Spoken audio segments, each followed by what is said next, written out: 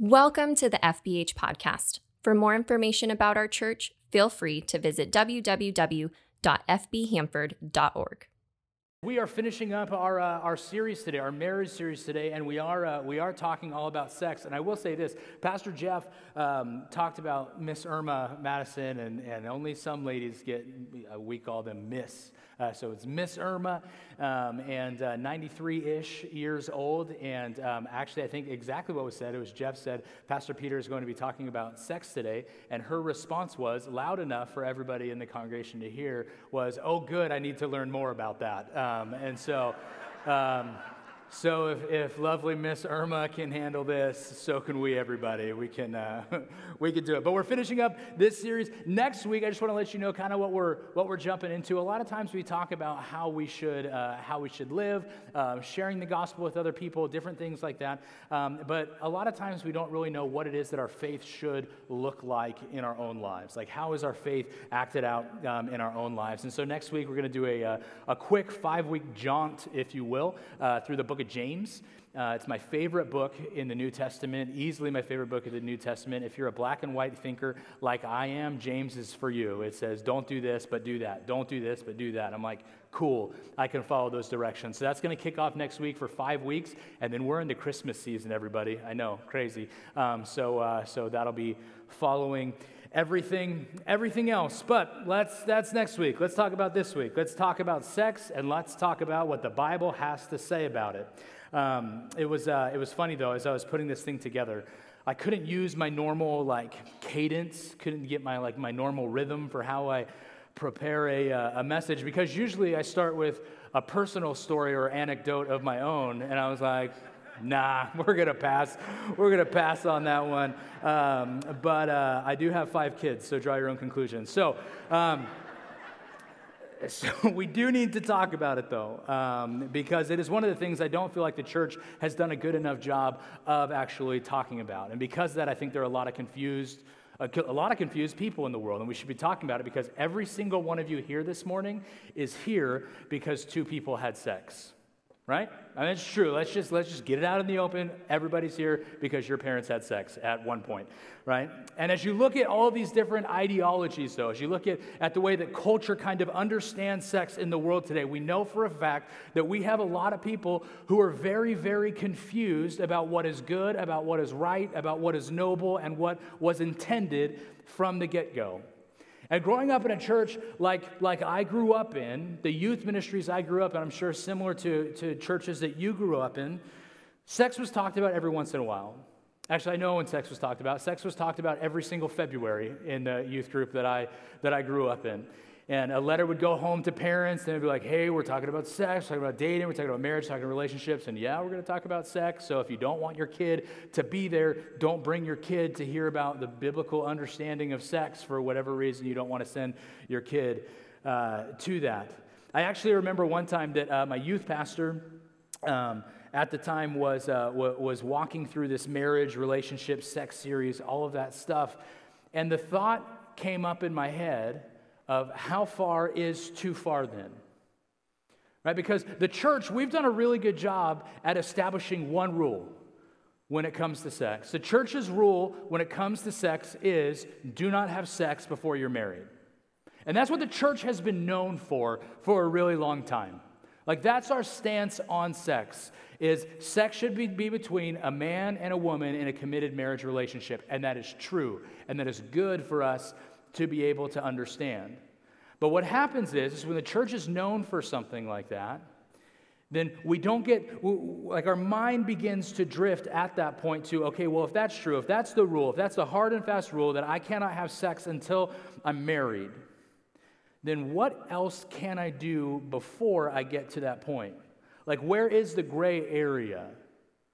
Like, okay, well, if it's only a sin if I have sex before marriage, what other things is it okay for me to do? Like, at what point do I cross that line? Like, at one point, I remember that same youth pastor, teaching everybody what type of kissing was okay and not okay, which is always weird when your youth pastor is teaching you how to kiss. You know what I mean? Like, it's not good on a number of levels. So, all that to be said, I don't think the church has done a good enough job of really explaining sex and talking through sex. Like, where is the line? Sex was never talked about in a positive light in the church outside of don't have sex before marriage, and if you wait until marriage, it's going to be so worth it. That's it. That's the only positivity that the church ever talks about sex. Well, why do we need to talk about it? Because culturally speaking, isn't sex just like another physical activity that you perform with your body? It's transactional in nature, right? Isn't it simply that you meet somebody that you're attracted to, each of you have impulses that you want to act on. You act on those impulses and then you walk away. No problem, except maybe you have a baby, then there's a little bit of an issue that's created there. Yeah, but outside of that, it's just transactional. It's all physical feelings. That's the culture's idea of sex. Before we go any further, though, here's what we as a church need to understand. That we should not be surprised by the distortion of what sex is. We should not be surprised by the distortion of who people assume it is for by people who don't yet know Jesus. So when we're looking out at culture, we do not get to vilify culture for culture being culture. Okay? Paul even talks about in 1 Corinthians 5, 12 to 13, what business is it of mine to judge those outside the church? Are you not to judge those inside? God will judge those outside. Expel the wicked person from among you. If people are not rooted in a relationship with Jesus and have not made a profession of faith, then it shouldn't be a surprise to any of us that something that God created as good and beautiful gets distorted into something that's not. That shouldn't surprise any of us. So today we're not going to be looking at what not to do. Okay, we're going to be looking at what we are supposed to do in the marriage bed. So we aren't looking over our shoulders, judging people outside of the church based on their sexual habits. That's not our job. Our job is to love those who don't yet know Jesus, not condemn them for not adhering to my religious points of view. Okay? Hear me on that. Beyond that, we're not going to get into the gutter today. As a reminder, 1 Timothy 3:16. 1 Timothy 3:16 tells us that all Scripture is God-breathed. Everybody say all Scripture.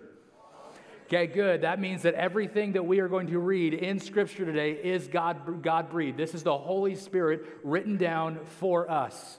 Okay, this is God's direction, God's instruction for us. And let me tell you, the Holy Spirit is a good writer when we read some of this stuff. And that's beyond that. We're not going to, like I said, we're not going to get in the gutter or anything like that. Every portion of Scripture I'm talking about and talking through today, God put there for us to be able to learn and become more like God. And that's a weird statement for us to say when we're talking about sex. Like, God put sex on earth for us to be able to become more like God. Yep, that's true. God wants us to become more like Him by having sex with our spouse? Yes. So here's the deal. We need to talk about this because many couples, whether they want to admit it or not, struggle sexually. It's true. Sexual struggles in marriage, they come from all sorts of different places. And I'm not going to pretend like I am able to navigate all of these things, especially from the stage. But it's not just like a specific sexual sin or lust. Okay, that can be part of it. A lot of times it comes from past sin. A lot of times it comes from personal selfishness, from idolatry. Maybe it's the idolatry of sexual pleasure even. Maybe it's some other idolatry that causes problems like idolatry maybe in power or in control or escape or acceptance or self-worth. Right? Lust even causes problems in physical intimacy. Laziness causes problems with physical intimacy. And so we have the issue here. It's twofold. One, culture has distorted sex. And two, married couples, have issues with sexual intimacy. So we need to look at all of this in light of the way that God put the universe together. At the end of the day, we have to recognize that sex was God's idea. If you believe that God created the heavens and the earth, you better believe that God created sex as well. And it was very good. Sorry, I had to. Genesis 1, 27 to 28. So God created mankind in His own image. In the image of God, He created them. Male and female, He created them. God blessed them and said to them, "Be fruitful and increase in number. Fill the earth and subdue it. Rule over the fish in the sea and the birds in the sky and every living creature that moves on the ground." Did you catch it? God's very first command to a married Adam and Eve: have sex. Look at verse 28 again. God blessed them and said to them, be fruitful and multiply. Be fruitful and fill the earth and subdue it. Go have sex. His first command as a married couple, go have sex, be fruitful and multiply. So why did God create sex from the outset? If we're only looking at this piece of scripture, it looks like the main function of sex was procreation. That's the main function of sex. And that's a good thing. Like I said, we're all here because of sex. We're all here because of procreation. But God could have allowed us to multiply in any other way. Right? I mean, take amoebas, for example. They just split in half. Right? I remember that, and I remember that the mitochondria is the powerhouse in the cell from biology. Those are the only two things that I remember. Neither of them have to do with sex, though.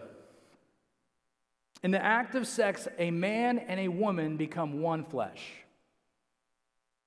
Biophysics has actually caught up with the Bible. When a man and a woman are together in the sex act, a chemical reaction happens in the human brain that is the same effect as heroin.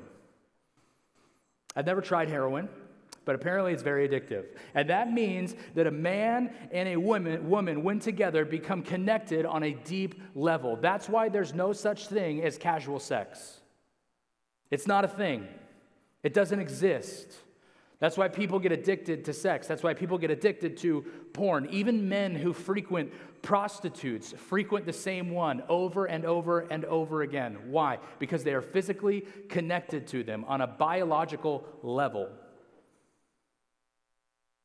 If you're into your spouse is into you by the grace of God, you will become, as you come into them and physically connected to them, desiring them, you will become one flesh at that point, one family, one marriage bed to glorify one God.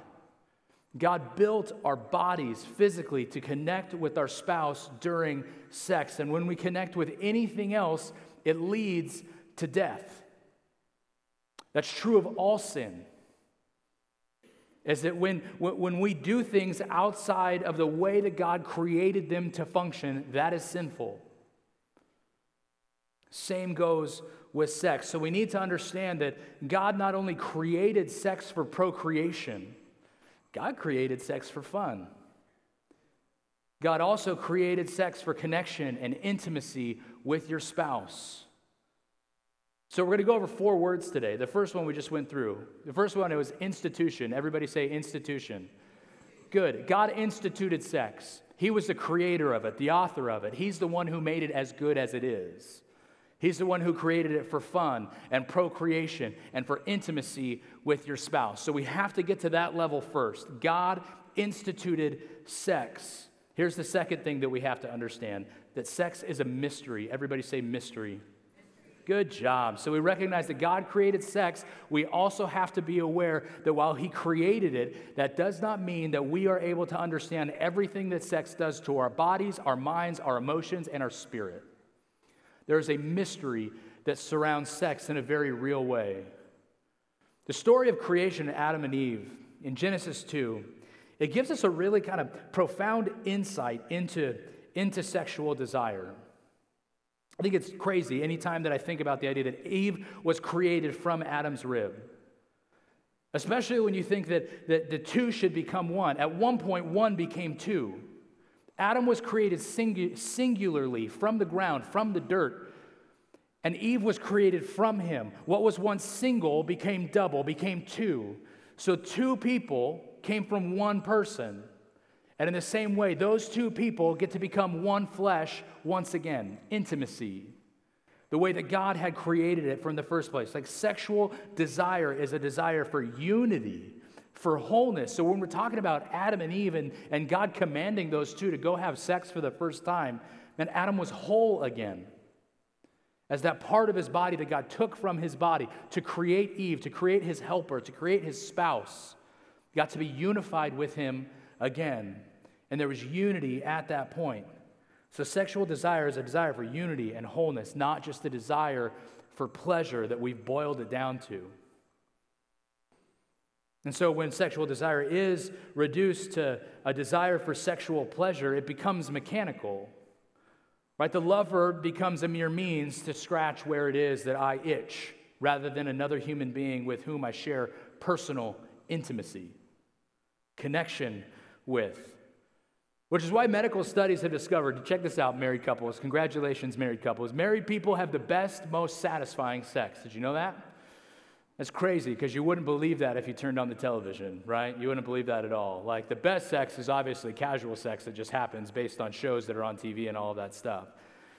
Married couples, they enjoy sex more often and have the highest levels of physical and emotional fulfillment.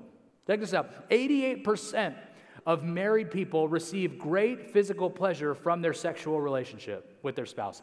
88%. And 85% report the same positive experience emotionally. So we need to recognize this isn't just a physical act, there's emotions that go into this too. Hey, church, married couples, good job. That's a B and a B+. Well done, church.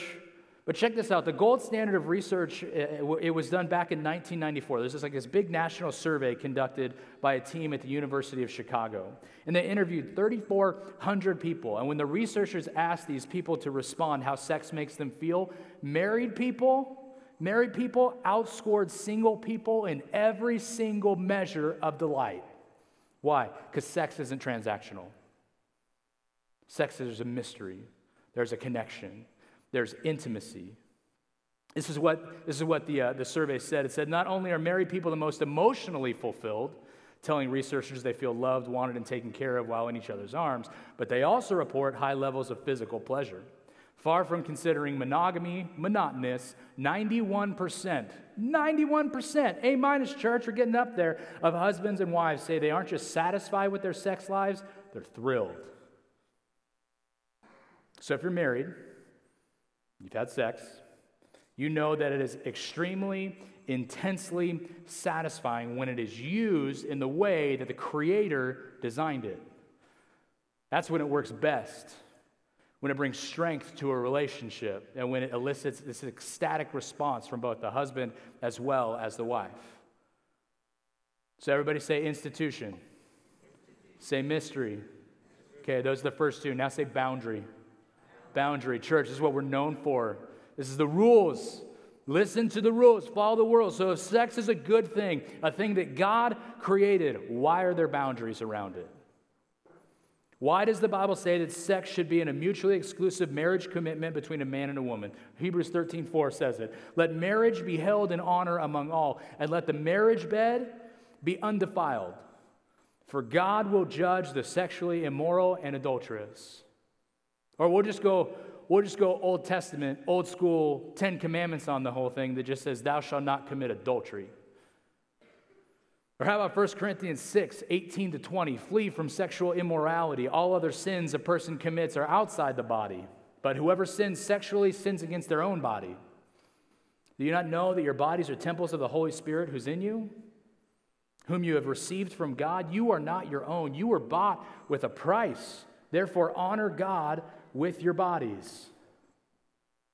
These are the rules for sex. These are boundaries of sex. So God made something incredible, something beautiful, something mysterious. And then he said, I know I made this beautiful thing. I want you to follow the rules around it, or else it's not going to be quite as beautiful. And church, this is what we're known for. And it's good to understand where the boundaries are. Ask any parent of a toddler. Boundaries are good. But we're going to press pause on boundaries for a second, because the thing that the church is not known for is talking about freedom. Everybody say freedom. Freedom. That's weird to say that in the church when we're talking about sex.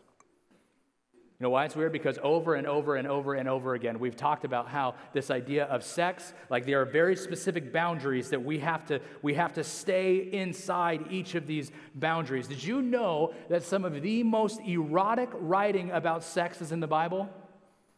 It's crazy. It's about to get spicy in here, everybody. If I giggle a couple times, I apologize. But it's scripture, man. Song of Solomon. Man, I am lucky I did not know about this book of the Bible when I was like 12 or 13.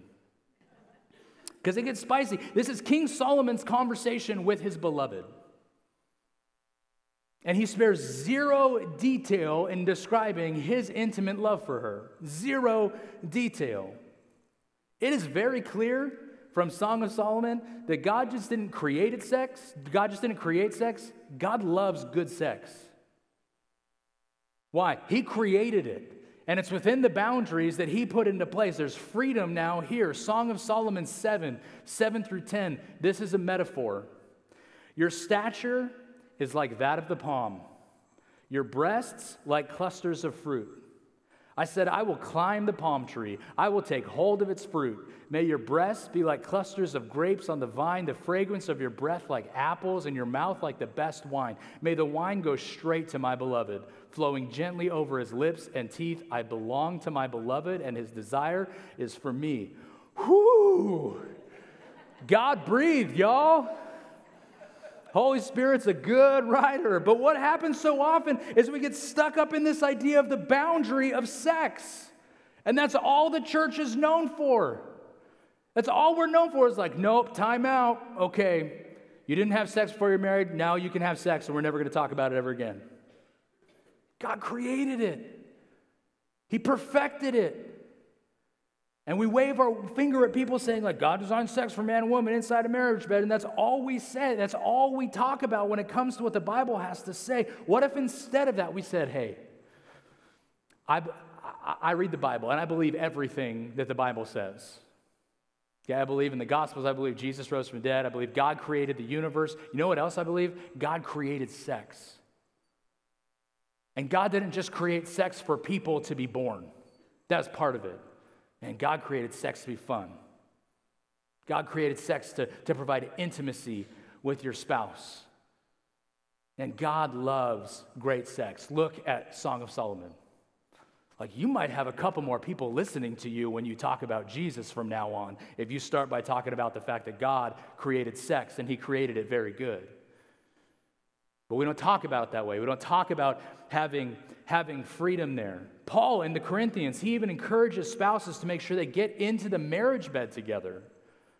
1 Corinthians 7, 1 through 5. Guys, for the first time, are like getting highlighters out for their Bible. Read this one. Now for the matters you wrote about, it is good for a man not to have sexual relations with a woman. Hold on, time out. That seems backwards. Okay, Paul is talking about single people in that verse. This is why we don't read things out of context, okay? Let's continue to read, because if we just stopped at that verse, we'd be like, wait, how do people come to be? All right, verse 2.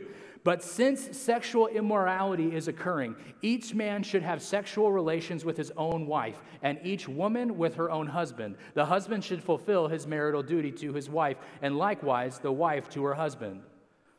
The wife does not have authority over her own body, but yields it to her husband. In the same way, the husband does not have authority over his own body, but yields it to his wife. Do not deprive each other, except perhaps by mutual consent and for a time, so that you may devote yourselves to prayer. Then come together again, so that Satan will not tempt you because of your lack of self-control. And Paul's just going for it. He's like, hey, don't deprive one another. Go for it. So why are boundaries important? Boundaries are important because when we have boundaries, we are not restricting freedom. Hear me on this. Boundaries do not restrict freedom. Boundaries create freedom. They create freedom. When you have sex inside the marriage bed in the way that God intended us to have sex, and you have all the freedom in the world.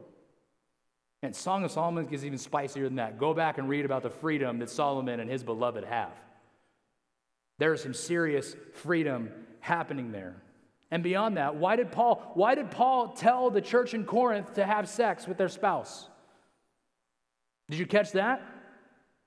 Don't deprive each other except perhaps by mutual consent and for a time, so that you may devote yourselves to prayer. Then come together again so that Satan will not tempt you because of your lack of self-control.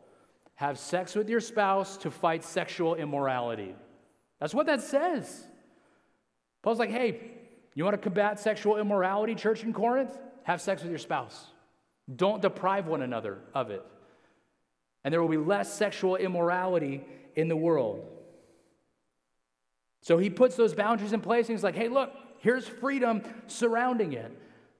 Those boundaries aren't about restricting freedom. It's about creating freedom. Let me explain it. I have 2 dogs, Okay, one of my dogs is neurotic and crazy, and when we leave, she freaks out, and when she comes back, she pees a little, and anytime like you say her name in a somewhat harsh tone, she pees a little, and she just pees a lot. And I have another dog who's just big and fat and kind of dumb, okay? And those two dogs we keep in our backyard. Those two dogs have the freedom to do whatever they want in our backyard. Those two dogs in our backyard, because of the fact that it's a fenced-in backyard with boundaries that are put into place, are free to pee all over the place and be big, fat, and dumb all over the place in our backyard. They are free to be created as they were created as dogs and do whatever it is that dogs want to do within the boundaries that I put in place for them. One time, our neurotic dog got out. Penny. She's crazy. She got out one time, and Penny was gone for like a full day. Everybody was nervous, and posting to social media was this big deal, right? We ended up finding her. But when we found Penny, she was scared, and she was confused, and she was hungry, and like it was a fountain going off as soon as we found her, because again, we peed all over the place. She was so excited to find people, but there was no freedom outside of the boundary that we had created for her. There was zero freedom there. What she found was a whole bunch of stuff that she had to now navigate on her own, apart from what I, as her master, had created for her to be able to enjoy. She was now trying to do her best not to get hit by cars. She was now trying to do her best to try to find food. She was hiding under a bush, we're pretty sure, when we called her name, and then she came running out and freaking out and all that stuff, happy to get back into the boundary that we created for her. Why? Because there's freedom in the boundary. She was able to be herself and be a dog inside of that boundary. The same is true of sex. Because of the boundary, because of the fence that God put up for us, we have complete and total freedom within that boundary. Paul goes on in verses 3 and 4 of the same passage. He describes sexual intimacy within marriage in terms which probably would have been surprising and even somewhat alarming to his readers. He talks about neither husband nor wife possess authority over their own bodies. For Paul's female readers, this would have been revolutionary. Women at this time, they were considered the legal property of their husbands. And Paul was teaching that each partner, male and female, had the right to mutual sexual relations. Nothing like this had ever been said before. The wife is entitled to sexual relations with her husband. And this mutual reciprocity, it completely reoriented the one-sidedness of sex for husband and wife in the first century. So the Bible is completely and totally cross-cultural in the first century when all of this is written. But the crazy thing is, it's actually still completely and totally cross-cultural in 21st century Western culture. Because the Bible tells us that sex is not solely about you and your needs. Sex is not about this self-actualization and who am I and all my identity is going to be wrapped up in sex. Sex is meant to be about bringing pleasure and love to your spouse, not to yourself. It's just like everything else we've talked about in this marriage series. If you've walked out of this marriage series pointing the finger at your spouse, you have missed the entire point of this series. As this entire series is about you dying to yourself, and sex is the very same thing. Like when husbands and wives practice this principle of bringing pleasure to the other in their sexual intimacy, couples, man, they tell the story of self-denial. They tell the story of self-sacrifice. No longer is the focus on the person and our own needs, but on the other person and their needs and their desires. And so when this sort of thing is present, right, the opportunities for mutual pleasure, for enjoyment, for joy, for all these things, they are endless. When sex becomes less about what your spouse owes you and moves into how you can serve your spouse. Right? Sexual intimacy is completely transformed from a mere physical act to an actual display of the gospel story, dying to yourself for the needs of others. Don't believe me? So why should we be pursuing each other sexually in marriage then? Sexual intimacy is for God's glory. And it serves as an embodied reminder of a couple's one flesh relationship that got established all the way back in the beginning, back in the book of Genesis. And because of that, it makes sense that sexual intimacy should be a regular part of our married lives. Ready to get a little spicy again? Proverbs chapter 5. right? Hear that, guys? Proverbs chapter 5, verses 15 to 21. Drink, this is a metaphor as well. Drink water from your own cistern, running water from your own well. Should your springs overflow in the streets, your streams of water in the public squares? Let them be yours alone, never to be shared with strangers. May your fountains be blessed, and may you rejoice in the wife of your youth. A loving doe, a graceful deer, may her breasts satisfy you always. May you ever be intoxicated with her love. Why, my son, be intoxicated with another man's wife?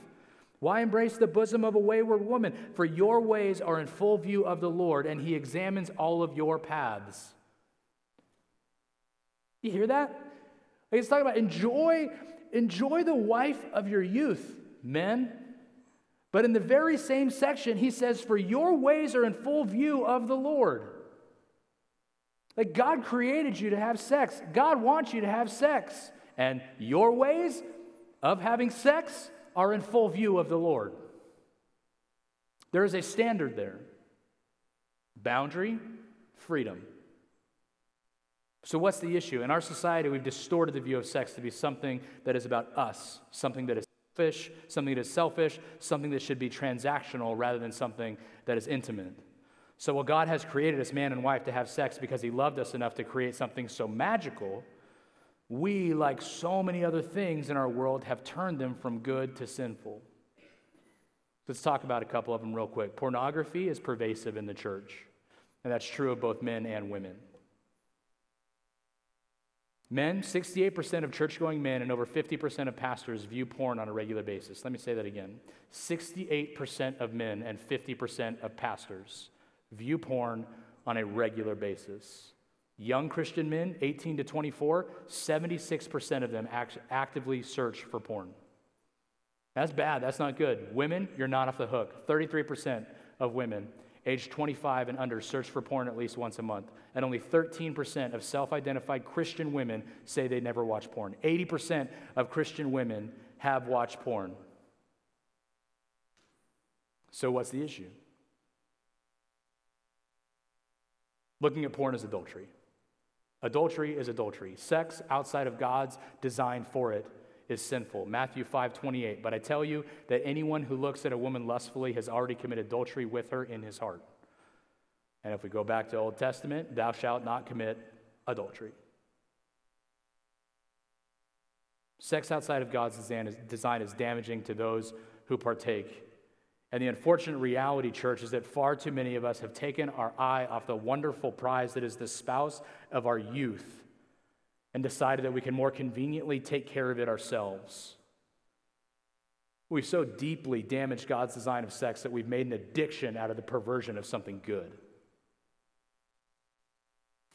Rather than recognizing sex as something to be enjoyed and desired and longed for, we've boiled it down and distorted it to be a physical release that it means nothing more than a temporary high.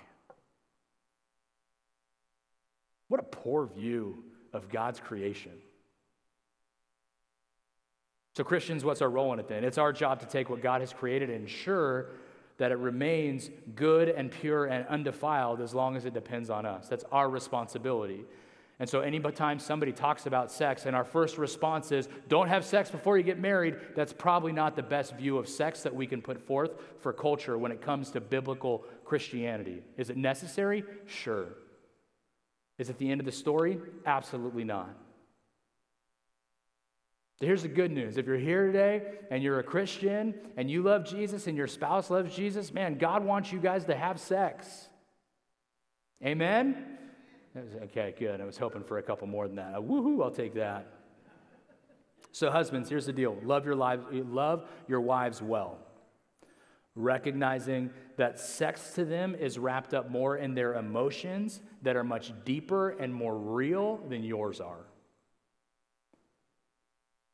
Pursue them outside of the marriage bed. The old axiom that sex begins in the kitchen, probably a lot of truth to that. Right? You got kids at home, mom gets home from work, you take care of dinner. Then you draw a bath for mom. Take care of getting the kids to bed, you take care of cleaning up the kitchen, including doing the dishes. You're not a hero if you just shove the dishes into the sink, guys. Do the dishes. and make sure everything on mom's to-do list or wife's to-do list for the day is done. Because if she has things to do and you try to go into this moment with her distracted, it's not going to be great for either of you. So dudes, recognize that emotion plays a big part in all of this to your wives. That is a reality. Wives, remember, your husband is a visual creature and is most likely going to want more sex than you do. It's just the way we're wired. Sorry. And so it is not a cop-out for the guys to be just like, can we please have sex? Right? That is a real thing. And even though for men there's like this larger physical aspect to all of it, recognize that sex with our spouses is incredibly intimate. And it ties us together. That mystery ties us together, recognizing it's this part of being intimate with one another that brings closeness that living like roommates never would. Communicate with him, ladies. Talk with him. And you want to make his day? Schedule it. Like you think you're too busy? Like schedule it. We got 5 kids. You don't think we schedule stuff? Schedule it. The world has taken God's design for everything and completely and totally distorted it, especially in the realm of sex. At the risk of crossing the line, can I just say that we should have sex with our spouse because God created us to, and we should be known by it? That sex inside of marriage, the way God created it, is the greatest sex there is and ever will be because it is the intention of God's design. Best sex, married sex. We don't talk about that though.